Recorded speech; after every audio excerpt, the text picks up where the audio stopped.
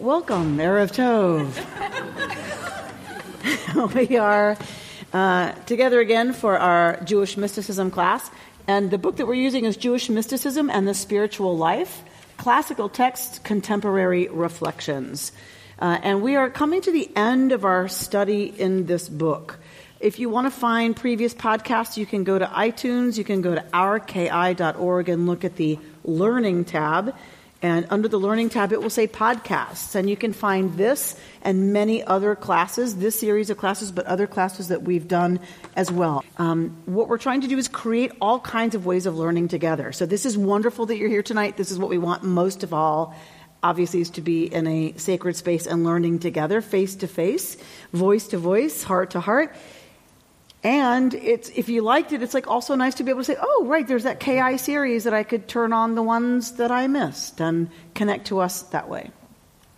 So in the book that I mentioned, Jewish Mysticism and the Spiritual Life, we are this week looking at page 201, if you have the book. If not, you have the article printed for you. As always, I've given you a sheet that Bert will put up as a PDF online, so anyone who listens to the class online will also have the PDF available of my notes. So you don't have to furiously try to take notes to figure out, like, what? You can write on the back, please do, your furious comments and thoughts and intuition, right, things that come to mind. But you don't have to track the facts, because when I studied, I'm like, what? Like, every time I say what, I write it down so that you can have it as well. All right, remember what we're doing here. We are studying Kabbalah. We are studying Jewish mysticism. The misnomer is the Kabbalah. There is no the Kabbalah. Kabbalah means what is received. So there's a lot of mystical literature that has been written and that we have received. There isn't the Kabbalah like it's one book, and then there's commentary on the book. There's just Kabbalah, that which we have received. So this is one of the places that gets kind of confusing, is what is Kabbalah and what is Jewish mysticism, and where do I find that book? What's the ISBN number so I can order it on Amazon, right? That is a huge misnomer. So the other thing we're doing tonight is we are looking at Kabbalistic ideas as refracted through the lens of Hasidism. Hasidism is Neo-Kabbalah, right? Kabbalah is as early as it goes as, 900, 1000, 1100. But really, Lurianic Kabbalah, the one we're most familiar with, we're talking 15, 16, 1700. We're talking Hasidic texts that take the ideas from Kabbalah and they have their own teachings, explicating them for us, because Kabbalah is kind of like nuclear physicist language. If you are a nuclear physicist, you can open the book and go, oh, what a wonderful idea. What an innovation in our field that they thought to do, blah, blah, blah, blah, blah, blah, blah, blah, blah. The rest of us are like, none of this makes any sense. So the reason we look at it through Hasidism is first because Kabbalah speaks in such terse, crazy acronyms and language that we can't access. Also because Hasidism is making its own use of those texts.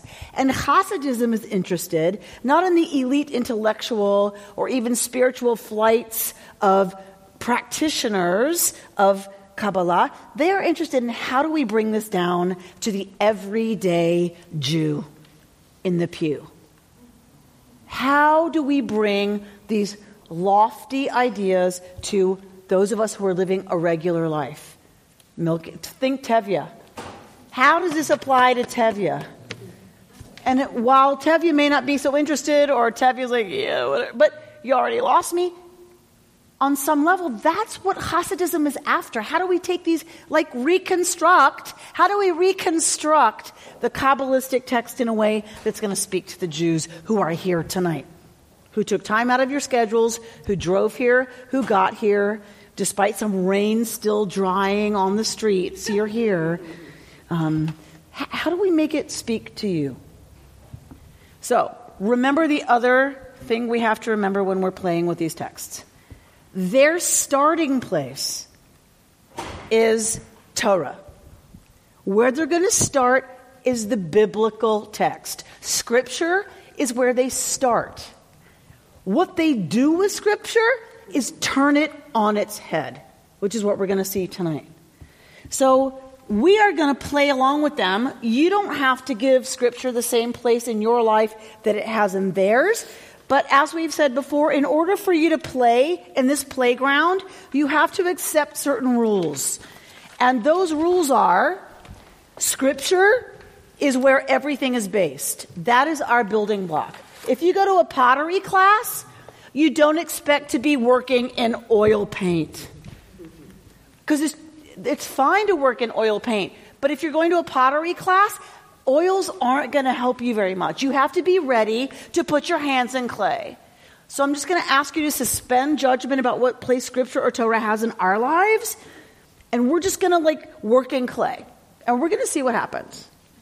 Because every time I go to some teacher that says, I can teach anybody to do art. I'm like, not me.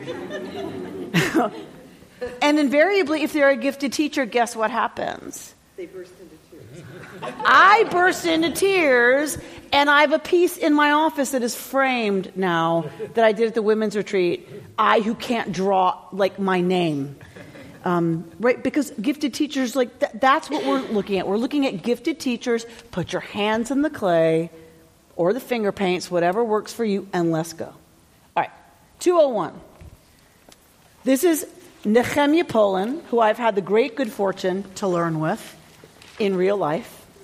An amazing teacher of Hasidic texts. So we're looking at Kabbalah refracted through the lens of a Hasidic master, and Nehemiah Poland, a contemporary teacher, has to walk us through all of that. And y'all are here because you need another person to walk you through all of them. So don't feel bad if you read this and go, right? That's what we do. That's what we kind of count on as, it's job security. All right, so let's look at the text. The text is from one of my favorite masters, one of my favorite Hasidic masters that I study actually all the time. You can too if you'd like, in a book by Rabbi Arthur Green called The Language of Truth. He takes the teachings of the Sfat Emet that we have here, and he explicates them around every Torah portion. And so remember that Hasidic masters are known by the names. See, this is why I don't count on what the religious school leaves in the tray. I have my own. What does Sfat Emet mean? Well, yeah, exactly. Language of truth. This is the work done by Rabbi Yehuda Leib of Ger. Great Hasidic masters are known by their works, not by their name. His great work is the Sfat Emet, so he is called the Sfat Emet. Like the Hamlet. If I say the Hamlet, you know who I'm talking about as the author, don't you? If I say we're going to now learn from The Catcher in the Rye, you know who I'm talking about. That's how it is for them. So the Sfat Emet is Rabbi Yehuda Leib of Ger, the Gerer Rebbe. And we're going to look at his interpretation of some Kabbalah, which of course is going to be based first in Torah. So, we don't have the mic set up, so I guess I'll read. Okay. So on page 201, our sages of blessed memory. This is the way we talk about the rabbis, capital R, from the rabbinic period. Our sages of blessed memory, meaning we're talking about the rabbis who lived in the time of the Talmud and the Mishnah. They taught that the evening service was tikaned, instituted, right, by Jacob. How many times do we pray as a Jew every day if you're a traditional Jew? 3. You have the morning service, the afternoon service of Ma'ariv, and you have of Mincha, and then you have the evening service of Ma'ariv. How many patriarchs do we have? The Talmud says each one of our patriarchs is responsible for instituting one of those times of prayer. How do we traditionally understand why we pray morning, afternoon, and evening? Mirrors the sacrifices. It mirrors the sacrifices that were offered in the temple. Once the temple was destroyed, the rabbis needed another way, right, to mimic the temple service. And so we instituted prayer at the same times there would be sacrifices, morning, mincha, and ma'ariv. What I'm telling you here, there's a revolution that's already happened in this first verse. You don't see it. There's already a hugely revolutionary idea being proposed in the Talmud. The Talmud says our three patriarchs each instituted a time of prayer. What is that saying? Why is that revolutionary? They're circumventing priestly Judaism. They are completely circumventing, replacing priestly practice with the rabbinic Judaism and saying it predates the temple. We're not mirroring the temple, God forbid. Those were the priests. They quietly go back to Torah. They go back to the patriarchs and say, that's where the 3 times a day originates, is way before there was a temple. Because we know while the temple was still standing, already rabbinic Judaism was at work. A counter movement to priestly privilege, to heredity, to access, to power, was already being challenged. Here in the Talmud, they go pretty far to say, 3 times a day prayer, we're not mimicking the temple. We're the original prayers in line with our biblical patriarchs who did it before y'all, before the priests. Okay, so holding that in mind, now but we have to, if you look at your cheat sheet that I gave you, the notes I made for you, the next thing I put on there is this verb tikain. Tikain, Jacob instituted. Tikain. Instituted. I don't know how else to say that. How else would you say that in English? It's not so fancy. Established. Great. Yaakov Tikain established the evening prayer. Everyone knows this from the Talmud, by the way. Everyone knows this. The people studying this are like, well, duh, we know that. But what do we who've been studying together these kind of texts, what do we know about this word? What does it sound a lot like? Tikkun. Nachon. And what is tikkun? Repair. Healing, repair. Tikkun olam, the repair of the universe. Okay, so already, do you see? Already the playing was with Torah. Already we've got in the Torah that Yaakov, our patriarch, tikained something. Well, that has got to have something to do with a kind of tikkun. What kind of tikkun is establishing the evening service, ma'ariv, about? Well, then you'd have to go look at the Torah portion, because you got to figure out if Yaakov, our patriarch, established the evening service, well, then you better go look in Torah about what's going on with Yaakov. Let's do that. In the Torah portion by Yitzhak, that's where you find Jacob. Genesis, it says, our patriarch Jacob's provision of a remedy, of tikkun, and pathway, even for such people. So Jacob made a tikkun for even such people who are not privileged to be within. As our own generations, we who have been expelled from our home, our life source. Literally, Yaakov makes a tikkun for people outside of where? Interesting that's where you go. Yes, outside the temple and outside of Israel. You all just did the math without even thinking about it. Outside the temple system. Absolutely, George. That's what they're working outside of. Because they're outside of Jerusalem. They are outside of the land of Israel. You read all these texts about the temple and temple sacrifice and blah, blah, blah. Well, what about those of us who are living in Poland? Who are living in Lithuania? Who are living in, God forbid, New York?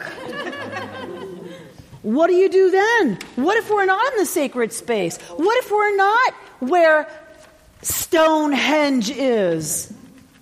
Then what do you do about access to the sacred? That's what we're dealing with. But don't worry, because there's a tikkun. By the power of Torah. Of course. And always. There's the power of Torah. Thank God. All right. How is this going to work? Well, in fact, there is a remedy to be found everywhere by the power of Torah. The biblical emblem of this power is our patriarch Yaakov of blessed memory. As Scripture says, give truth. We find in Torah, in Micah 7:20, give truth to Jacob. And we know, if you're going to start using emet, truth, we know we're talking about Torah. Therefore, look at your cheat sheet that I gave you. Yes? If A equals B and B equals C, then A is equal to C. Yes? If Jacob, and we know from Torah, is that Jacob is about having been given truth, and truth is equivalent to Torah, then Jacob is equivalent to Torah. Right? Done. Jacob, truth, Torah. We're done. There's your proof. Pythagorean theorem has nothing on our sages. The Torah gives location and stability to everything. This is what our sages taught when they taught. There is nothing that does not have its place. Everything has its place. There's a location. We're going to look at place. That's going to be very important in this text. So I've given you on the cheat sheet, right, the next statement from Pirkei Avot. There's nothing that does not have its place. This is the meaning of the words. Now we're going back to Jacob. If everything has its place, Jacob is equivalent to truth, which is equivalent to Torah. Then if we go back to Bereshit, back to Genesis, what do we see? This is the meaning of the words, and he alighted upon the place. Okay. Torah assures us everything has its place. Yaakov alighted on the place, if you look at Genesis, and he took from the stones of the place. Okay? That looks pretty simple. He took some stones. He alights on a place. He takes some rocks. Okay. It can't possibly, God forbid, mean that, right? You've been in this class long enough to know that is not what that means. My teacher, says the Sfaramet, Rabbi Yehuda Leib of Ger, my grandfather, Rabbi Isaac Meir Alter of blessed memory, the Alter Rebbe, explained that the letters of the Hebrew alphabet are called stones. Anyone who was here last time, you want to talk to me about letters?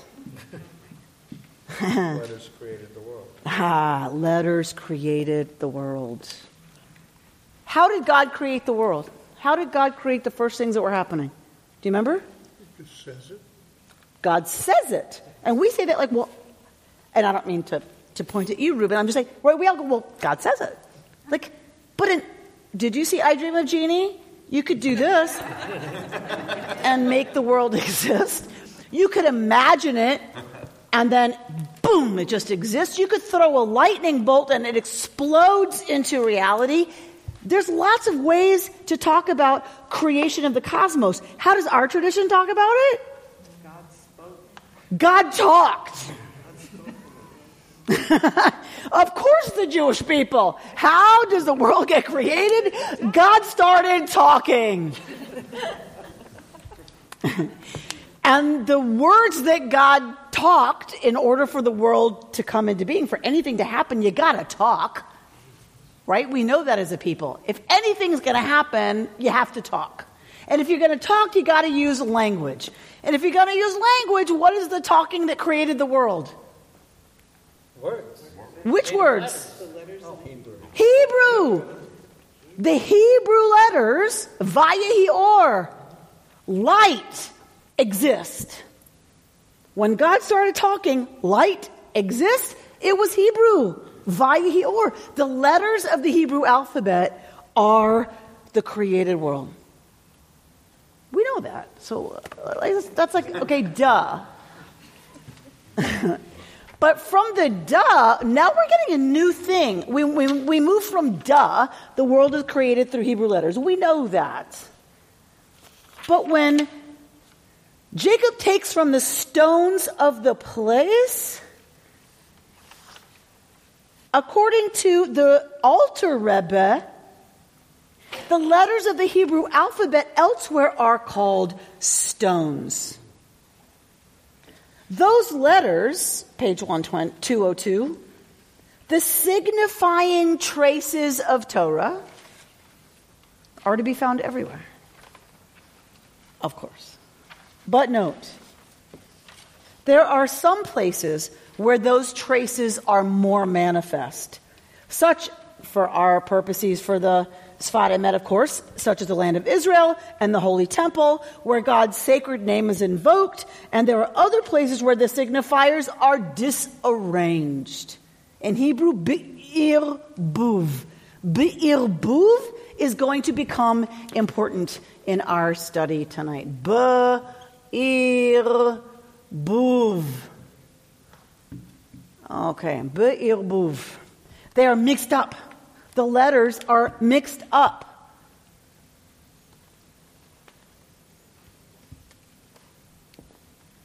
Out of sight. In such places, last sentences of the second paragraph on 202, in such places only the holiest individuals can discover the letters and arrange them appropriately. I don't want to go off on too big a tangent right here, because right here I just feel like, first of all, I could cry. Second of all, ain't a truer thing ever been said. We'll talk about it. We find this with the text of the Torah itself. There are some passages that can be understood readily according to their plain sense, while others require interpretation. Absolutely.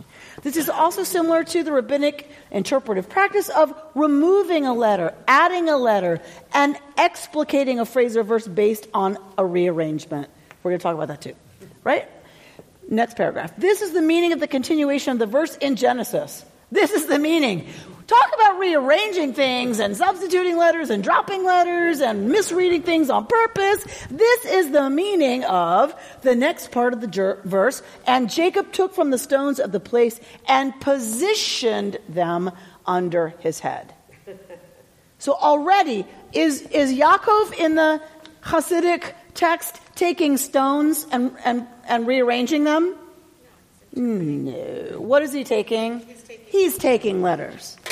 Yaakov is taking letters, which are the building blocks of the universe, and he's rearranging them. This can't mean stones, God forbid. It means it on one level, of course, always. It means, okay. Really, what's he really doing? He's taking letters and rearranging them under his head, okay? Positioning, if you look at your cheat sheet, I've given you the verb. Positioning is synonymous with arranging. As in the verse, and they shall arrange the staves of the ark. So visamu, the verb is lasim, to put. He put the letters under his head, just as they put the staves of the ark into the sockets whereby they carried the ark.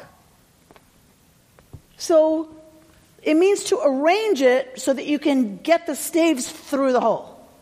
That takes very careful precision, right? To make sure those pieces of wood go through those rings, you have to do that very carefully. It's precision work. So placing, he put him under his head. You could read it that way, but if you pay attention and look at other parts of the Torah that is always revealed truth, God is trying to always give us secrets.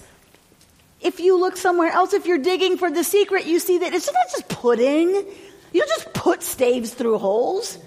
You have to arrange them and then move them carefully enough that they go through both holes. So it's something about arranging more carefully. Therefore, Scripture gives us Jacob's statement. And this stone that I have samti, again that same verb, put, as a monument, will be a house of God. So we've got that verb in 3 places. He put him under his head, which can really mean arranging, and then he puts a monument, a matzeva, the same verb. They must be linked, of course. And this is the meaning of the Talmudic statement that Jacob instituted Tikain, the evening service. So we're done. We're clear. Yes. My work here has barely begun. Okay, so what? We go, okay, I get something of that, but really, what's the point? The scriptural reading that prompts this teaching is Parshat Vayetze. We just looked at that, Genesis 28, the story of Jacob's flight from home in Beersheba, his arrival in Haran, and the subsequent events. Before the Sfat Emet begins his discussion of this parsha, he cites a Talmudic passage from Tractate Brachot on the origin of fixed prayer. Okay, we get that. Page 205, yes? Second paragraph. This is what we talked about a minute ago. Sfat Emet's introduction of a Talmudic passage is already, before doing the biblical text, is already a revolution. And then he quotes the biblical text in order to support a reading that's pre-temple. That's already revolutionary. Third paragraph. To understand Sfat Emet's method, we first examine some key terms in the piece. Perhaps the most salient word is tikkun, which we have translated as remedy. The word is fraught with significance in the mystical tradition. In Lurianic Kabbalah, it's a technical term signifying a process of cosmic restoration and reintegration. We know that, right? We've been learning together. We know that's true. Drop down to the end of that paragraph. As Lawrence Fine has explained, Luria, Rabbi Isaac Luria, the famous Kabbalist who has this whole idea of tikkun, right? And his disciples also use the word tikkun in a more individualized sense. So this is where the text is going to go. That to me is so meaningful. What is tikkun about? Why do we need tikkun? What happened? According to Lurianic Kabbalah, what happened that we need tikkun? The vessels broke. The vessels broke. We have to repair them, bring the light in. What was in the vessels? Sparks of fire. Of? God. God retracts from the world because everything was God. God has to retract God's self in order for the world to have a place to exist because it was all God. So God pulls back lovingly like a donut. Lovingly like a donut. Pulls back in love to leave a space at the center as in a donut. And now the universe has a place to exist. But God forbid the universe should exist without God. You can't have that. God doesn't want that, God forbid. So God pours God's self back into the whole. There were vessels meant to contain the divine as it slowly made its way. And there was a cosmic accident. They shattered. The vessels shattered. And now, much of the physical universe we see are the klipot, the shells, the shards of those vessels, and in them is contained divine light. Pieces, if you will, of God. And every time we interact with the material world in such a way as to sanctify our experience, a spark of God is liberated and goes back to its source. When we eat, being grateful for the friends around the table, the people who cooked the food, the people who grew the food, the people who prepared the food even before we got it, that we are thankful for a body that can digest food and eliminate food and its waste in the proper way. When we do that, every time we sit down to eat, we liberate sparks of the divine that's in the food. Every time we say a bracha, a blessing for what we experience, a rainbow, a thunderstorm, someone differently abled, there's a bracha for seeing someone differently abled. We are saying we sanctify this moment and this encounter, and we liberate a spark of the divine. It is our job, litakein, to repair not only this world, but if you take it further, it's our job to repair Ourselves. The universe. further. The universe. Further. God. When we liberate a spark of the divine back to its source, we are repairing, in fact, the divine. We are restoring the divine to wholeness.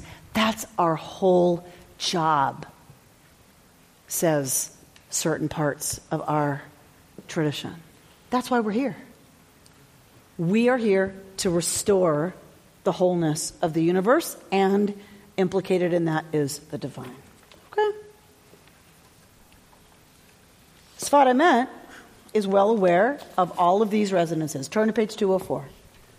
Second paragraph. As Nachum Sarna observes, how did Yaakov get to the place where he's going to lay down and put some rocks under his head? What happened? Do you remember? How did Yaakov get where he was? Why is he laying down and putting rocks under his head? Why is he not home? He was somewhere else. He was somewhere else for sure. I forget where. Yeah. What did Yaakov do that got him in trouble? He stole his brother's birthright and then stole the blessing of the Bechor, of the firstborn. How did he do that? He deceived Isaac, who was blind, and pretended to be someone he wasn't. He pretended to be something he wasn't and received a reward for that. We don't know anything about that, do we? Pretending to be something we're not and getting rewarded for that? Imagine that. So that happens to Yaakov, and as a result, the consequences when he's found out, when he comes out, what happens?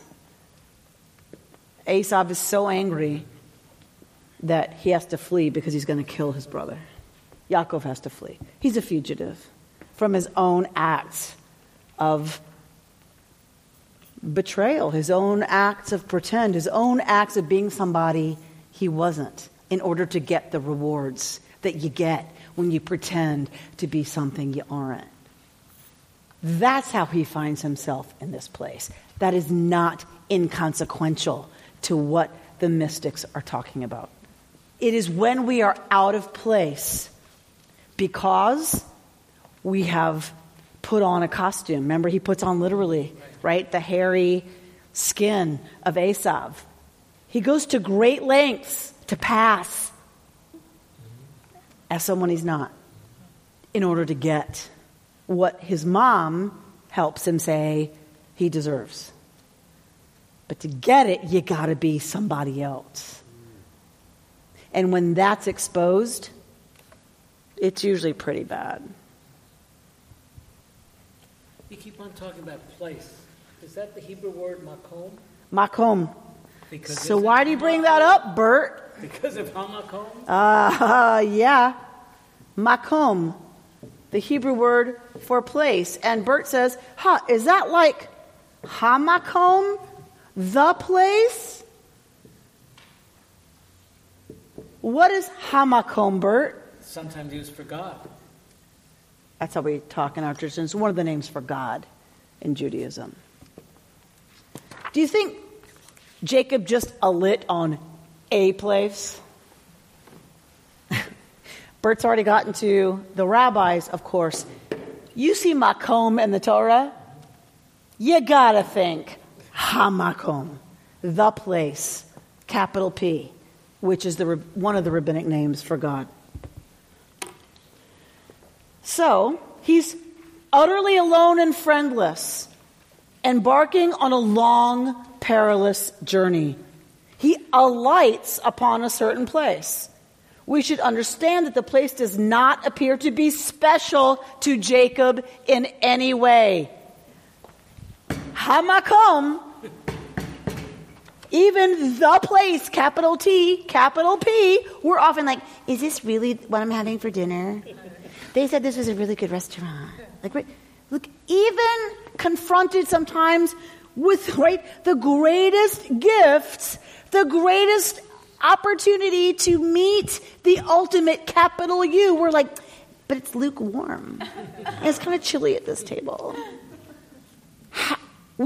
He doesn't notice anything special about the place.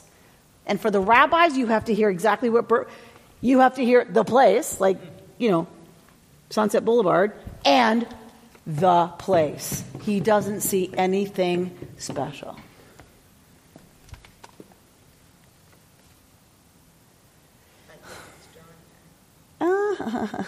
You think? So let's talk about that in a minute, Jody. Spiritual power and proximity to heaven are the last things on Jacob's mind. He is a young man in perplexity, confused and troubled by the family dynamics that have been revealed and intensified by recent events. It's one thing to have them revealed. It's another thing that something happens and they get kicked up about 14,000 levels. The only thing he knows for sure is that his brother, quite understandably furious, may indeed be in hot pursuit right now. Jacob hopes for nothing more than a safe, quiet, uneventful respite from his troubles, a pause in his breathless decamping. It is for this reason that the dream and the vision of God are so astonishing, so unexpected, so transformative. Drop down, next paragraph. We have been expelled from our home, our life source. For the Sfat Emet, it means exile from the land of Israel. We could read it in so many ways, can't we? Fill in the blank. Exile from what? Home? Normalcy? What was expected of us? What they thought we should be? What we were told we had to be loved? Fill in the blank. Those of us who have been expelled from our home. We're going to drop down to... Sfat Emet creates a latticework of correspondences between the biblical Jacob finding unexpected divine presence, promise, and protection, the Talmudic Jacob's institution of Ma'ariv. What is the evening service called? Ma'ariv. I'm going to write it right under this other word I wrote earlier. Anybody see any similarities already? Ma'ariv, the evening prayer, and the Hasidic master's own efforts to construct religious meaning and spiritual power in the face of ideological and social instabilities of urban modernity. Those of us who are professional Jews sit with this question day in and day out, and it keeps us up, and sometimes we wake up gasping for breath at 3 a.m. For y'all, I get it. That's not the issue du jour. For some of us, we still wake up sweating, asking this question. How do we do it in Warsaw? How do we do it? This business that some of us care so much about in America, West Side LA, 2015. Y'all have TVs. Y'all have treadmills. You have jacuzzis. You're not there. You're here tonight. We have 1,000 families. That's about 5,000 people. Not in any way to take away from how many of us are here. How do we do it? West Side of LA, America 2015. We're out of place. How do we make it compelling? How do we make it relevant? Who cares? Who cares? At issue here is the meaning of sacred place, which in Genesis is a specific geographical location. Drop down to the last sentence on the bottom of page 204. Last sentence. For the Talmudic rabbis, however, sacred place comes to include synagogues and study halls. So for Yaakov, there's a specific sacred space. For the rabbis, it becomes synagogues and study halls outside the land of Israel, outside the temple, outside the understood sacred places. So that could mean Pacific Palisades or Duluth, Minnesota. Or South Range, Wisconsin, even. If we stretch our imaginations really, really far. While retaining the locative notion of sacred place. So it's not that every place is sacred. There's still locative stuff going on about place.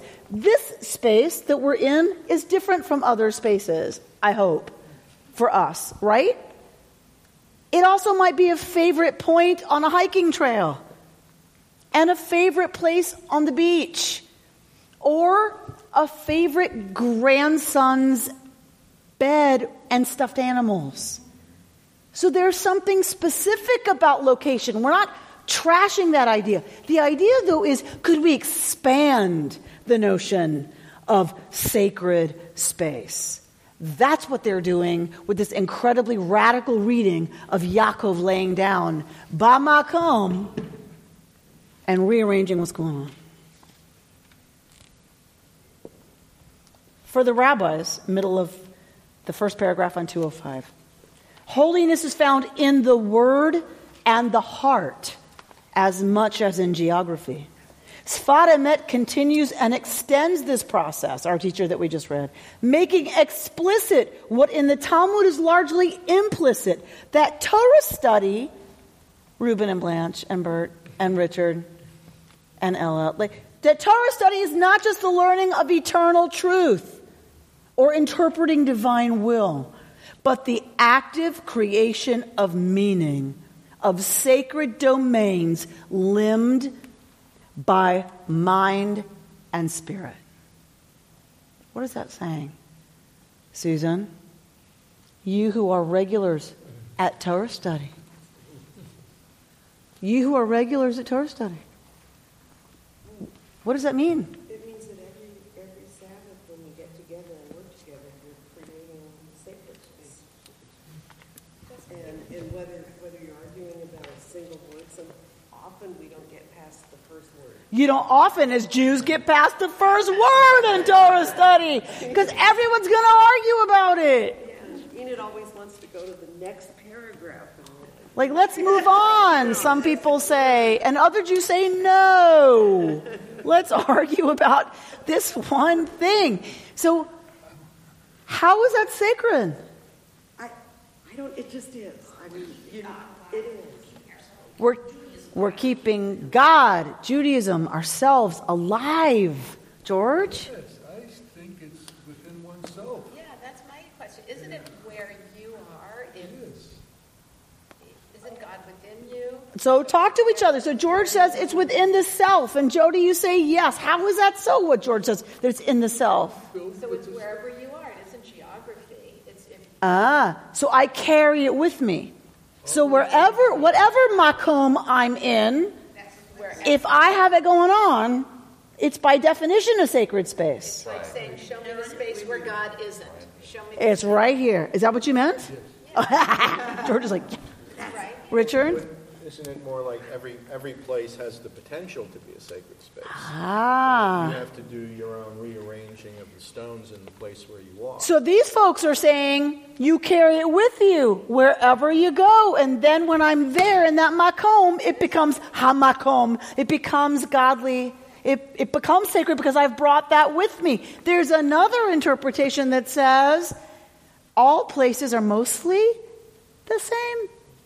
What's the difference? I come to the place, Richard is saying, and I start rearranging the letters. Let's look at that. It's in the meeting of God. If God is only inside of me, then when I die, God dies. All right, so hang on. We're going to Richard's point first, because that's where this is going. 205, second paragraph. In this reading, what saves Jacob, he's a fugitive. He's alone. He's terrified. He's been diagnosed with stage 4. God forbid 1,000,000 times somebody's died. Somebody lied and your job is gone. Everything pulled out from under you. What saves Jacob is his ability to, quote, assemble the stones of the place, to Richard's point, around his own head. According to Sfat Emet, this means that out of the shambles of his fugitive life, Jacob arranged an edifice of meaning, a coherent conceptual structure, a Torah of, and I'm going to change the word here, I know it's printed, I'm going to say a Torah of that place. Not the place you pick, not the place you want a vacation. I watch The Real Housewives of Orange County. Shh. Don't tell anybody. Not Tahiti. That's easy. You look at the blue waters, you look at those little cabanas, like out on the water, safe on their little spits, and there's a beach. That's easy. But the Torah of that place that Yaakov was in, it's stage 4. In like manner, each generation is bidden to take the particularities of its own place and time, its own existential circumstance, and shape them into Torah.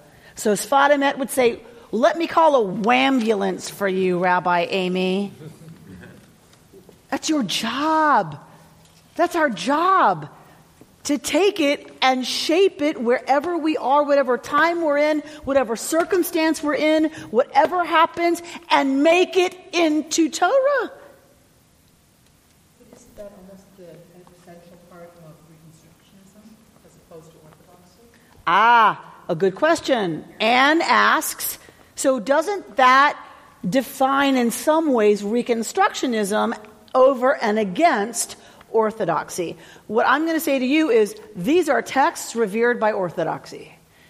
So I agree, Reconstructionism is different. How is it different? In my mind, we own, celebrate, and completely are comfortable moving into the ways that we need to reconstruct, the ways we need to rearrange the stones, rearrange the letters for our own time in the makom in which we find ourselves. Orthodoxy wants to say that's what it's always meant.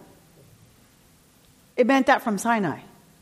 It's always meant that, right? And we don't apologize or pretend that that's what it always meant. It means something different because we're in a new makom. We're in a new space. They did the same exact things. Right, that's what the whole notion of Judaism changed based on its environment. We're reading classic Reconstructionism here. Mordechai Kaplan would love this text. Because it says, take the stones of the place. Take the letters of your situation and rearrange them so that it can be hamakom. It can be godly. It can be holy. It can be insightful. It can be enlightening. It can be life-changing. It's not going to be pretty, usually. Right?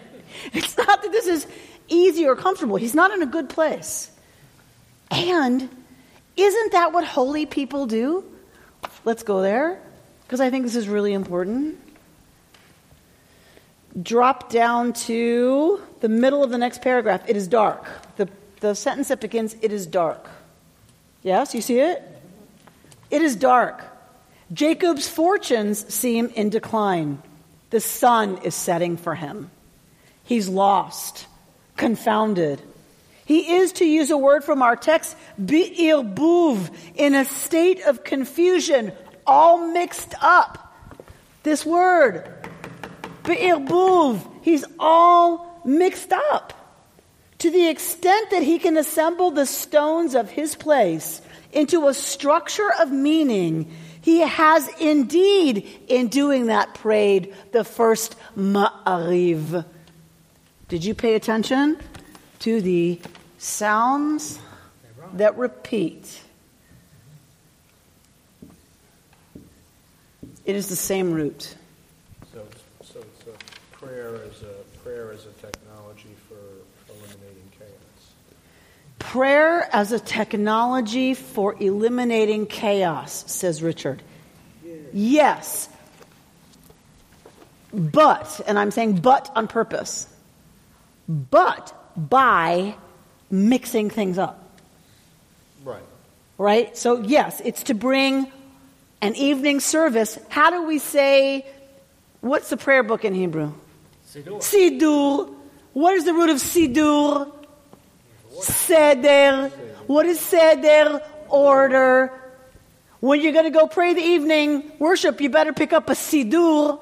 You pick up the map of order. So that's what Jacob did. He instituted, turn to page 47 for the Baruch Hu, right? That's what he instituted. It's all ordered now.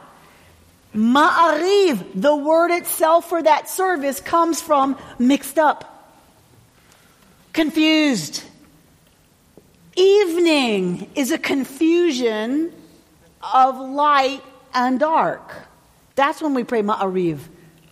We pray it when there's kind of this mixing up of day and night. Ha-ma'ariv aravim, who evenings the evening is the prayer we say. So that very state of confusion is also the solution. Somehow the confusion and engaging fully with the confusion, the discombobulation, the disordered, the falling apartness of it all leads to Siddur, Seder, order that can hold us, through which we can find God. Holy experience. Our own holiness, our own peace, our own sense of it's all right. There's something bigger, even than this situation, even than this decline, even than this I don't know if I'm going to survive it. My loved one is going to survive it. Is the chemo going to kill her first? It killed my father. It killed my father. I watched it kill my father. Even in that, through that, what is the way to Ma'ariv?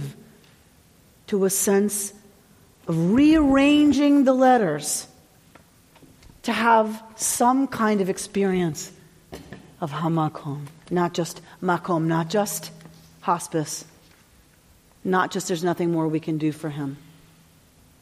That's the Makom you're in. Hamakom is what we do when we rearrange the letters.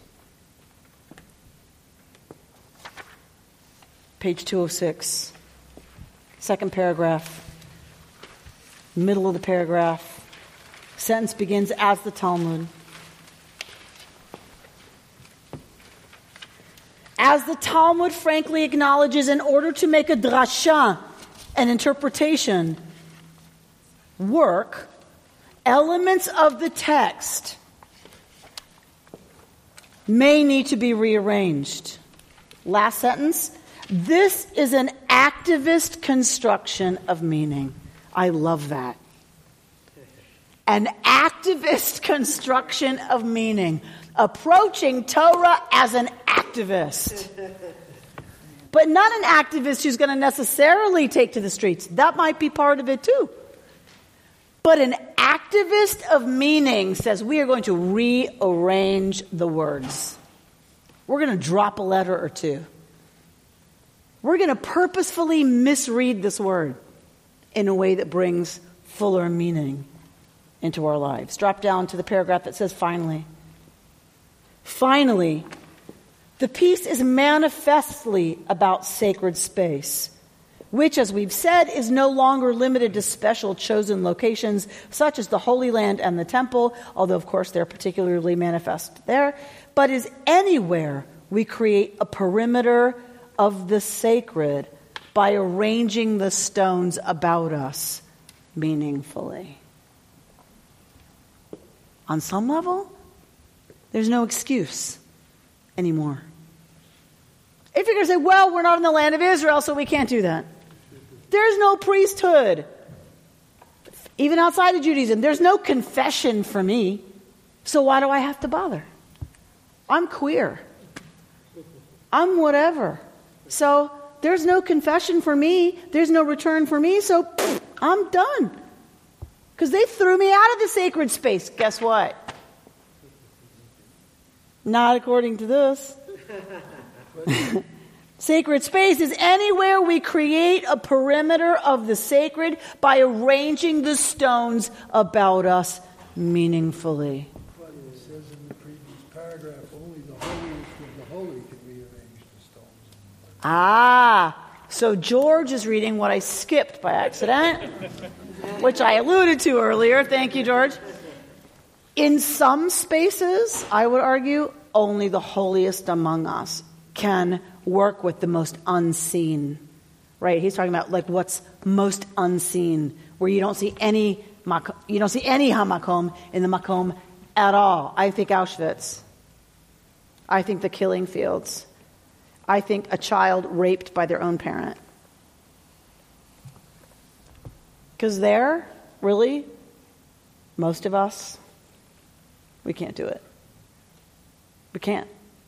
And I think this is a way that I respect the Sfat Emet by saying, and that's just how it is. Because most of us, that's too much for most of us. But you take a Mother Teresa, you take a Gandhi, you take a Dalai Lama, the holiest of people have the capacity somehow to take the stones of whatever makom they find themselves in, and it becomes hamakom. I can't do that. I'm very clear. Something happens to my kid, take me out. Take me out of the game. I'll find the drugs myself. I'm done. I'm very clear. And then it happens. And some people move on and dig into life. Most people move on, Anne says. Some become holy people, doing the work for other people of helping them walk through what we think we can't survive. And so maybe it's not just that they're holy to begin with, but something happens and they become holy in a different way.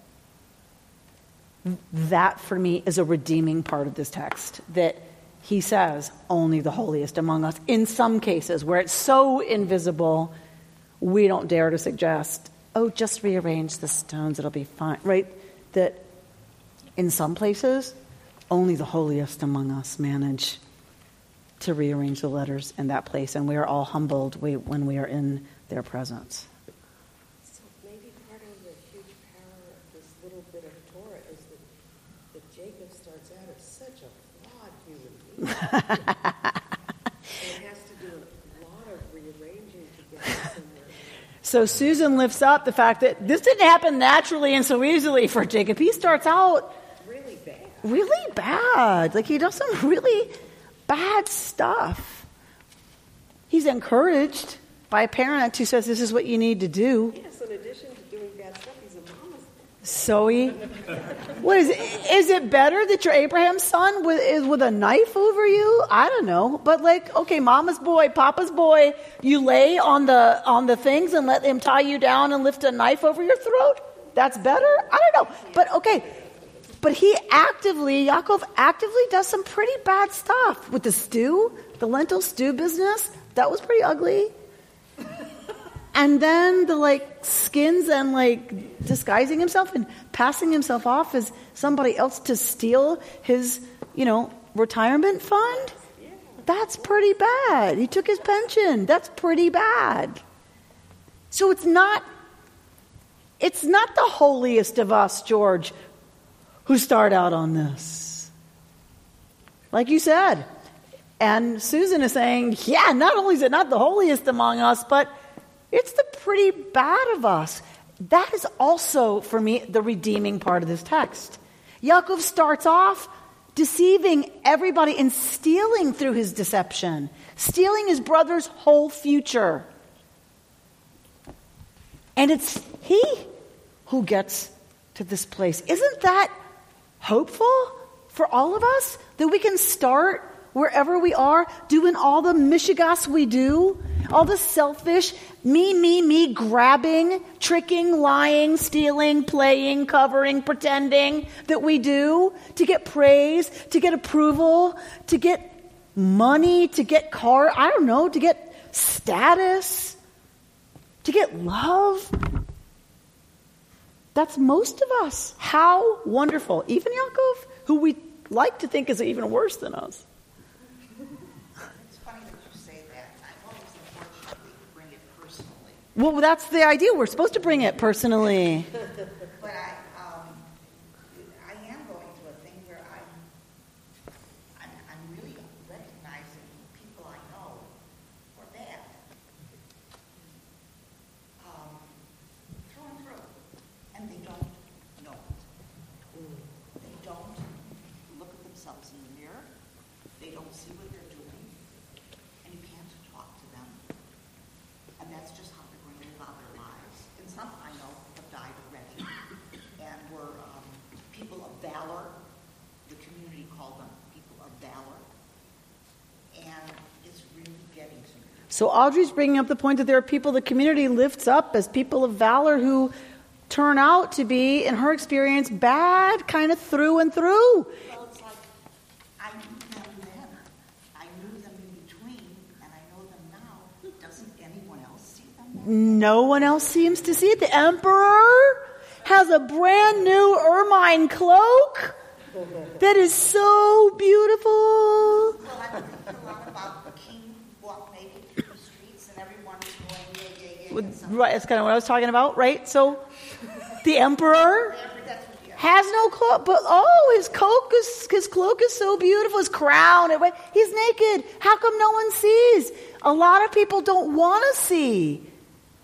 They don't want to see. It's so much easier not to, isn't it? Isn't it so much easier not to know? It's terrible to confront yourself. It is awful. Oh, now you've jumped. It's awful to confront yourself. You were talking about the people who don't want to see the machers with their clay feet. Now you jump to, it's awful to see ourselves, isn't it? Isn't it? Yaakov, what happens to Yaakov? He deceives his brother. He has to flee from home. He never sees his mother alive again. What happens to Yaakov? How many children does Yaakov have? A lot. A lot. Reuben's been in Torah study. A lot. His youngest, for most of the story, is his favorite because it's his beloved. His Rachel's son, Joseph. What happens to Joseph? He gets eaten by a lion or sold into slavery. He gets sold to slavery by his brother. He gets sold into slavery. He gets thrown in a pit. Then he's sold into slavery. By his brothers. As far as Jacob's concerned, he's dead. He's gone. It's hard to see ourselves. And often, it keeps banging you in the head. You didn't look. And then things happen, consequences happen, that you lose what's most beloved. And I don't mean literally in the case of, God forbid, his son being, killed. What I'm saying is, he who was after all this other stuff realizes at the end what he really loved was gone because he didn't pay attention. He didn't see himself. And I think what I'm saying to you is it happens a lot. That, they may not see themselves. They may not get it. And yet, they really lose in pursuing all that other stuff. They lose what's most precious, and at some point, they often get it. That my son's dripping coat has been brought to me. He's alive. He's fine, by the way. Joseph is fine. He's not dead. But Yaakov is given a dripping coat and says, it's over for me with him. And that's true. It's over until he's very, very old. So Yaakov arranges the stones, and then he has... Bringing us back to the point. Thank you, right, Bert. He has a dream, right? Here's a experience, yes. A vision. He says, surely God was in this place, and I didn't know it. Ken. God was in this place, Anochi lo yadati, but I did not know. Rabbi Lawrence Kushner has a wonderful book, if you've never read it. It's a fabulous, very small paperback. God was in this place, and I did not know it. Order it. It's fantastic. Small, short, well-written, easy to access, and I don't mean to insult anybody. I mean, I'm tired at night. If it's too much, I'm like, it must be lovely, but I don't have the koyach. I don't have the energy, right? Beautifully written about the many layers of spirituality involved in that verse. Let's close out on page 207. One of the tasks of today's telling the story of the Exodus is to articulate the order hidden in the chaotic events of long ago. We try to discern divinely imposed order where the original protagonists were confused and bewildered by their oppression. Back to this word. Here, the hermeneutic enterprise becomes an instrument of liberation, reforming our understanding of past events and, in a sense, the events themselves. This is our work. Every single one of us, this is our work. We take the chaotic events, the trauma, the oppression, the seeming meaninglessness of so much of what we've walked through, and we try to discern some kind of order where the original protagonists, 5-year-old Amy, 7.5-year-old Amy, 12-year-old Amy, is completely confused, completely crushed, completely disillusioned, tortured, in pain, alone, afraid, betrayed, fill in the blanks. The hermeneutic enterprise. What's a hermeneutic enterprise? Taking the story and interpreting it. The hermeneutic enterprise of taking the story and reinterpreting it becomes an instrument of liberation, reforming our understanding of those events. And in a sense, the events themselves. We can revalue the events themselves. Doesn't mean they change. Doesn't mean anything about them changes. Our interpretation, our sense of bringing some order out of that by a connection to hamakom. We're in a lot of makoms, a lot of mikomim that seem absolutely terrifying. We're alone, on the run, misunderstood, or betrayed, or having caused it ourselves by betraying somebody else, by lying, by stealing what didn't belong to us. Doesn't matter, really.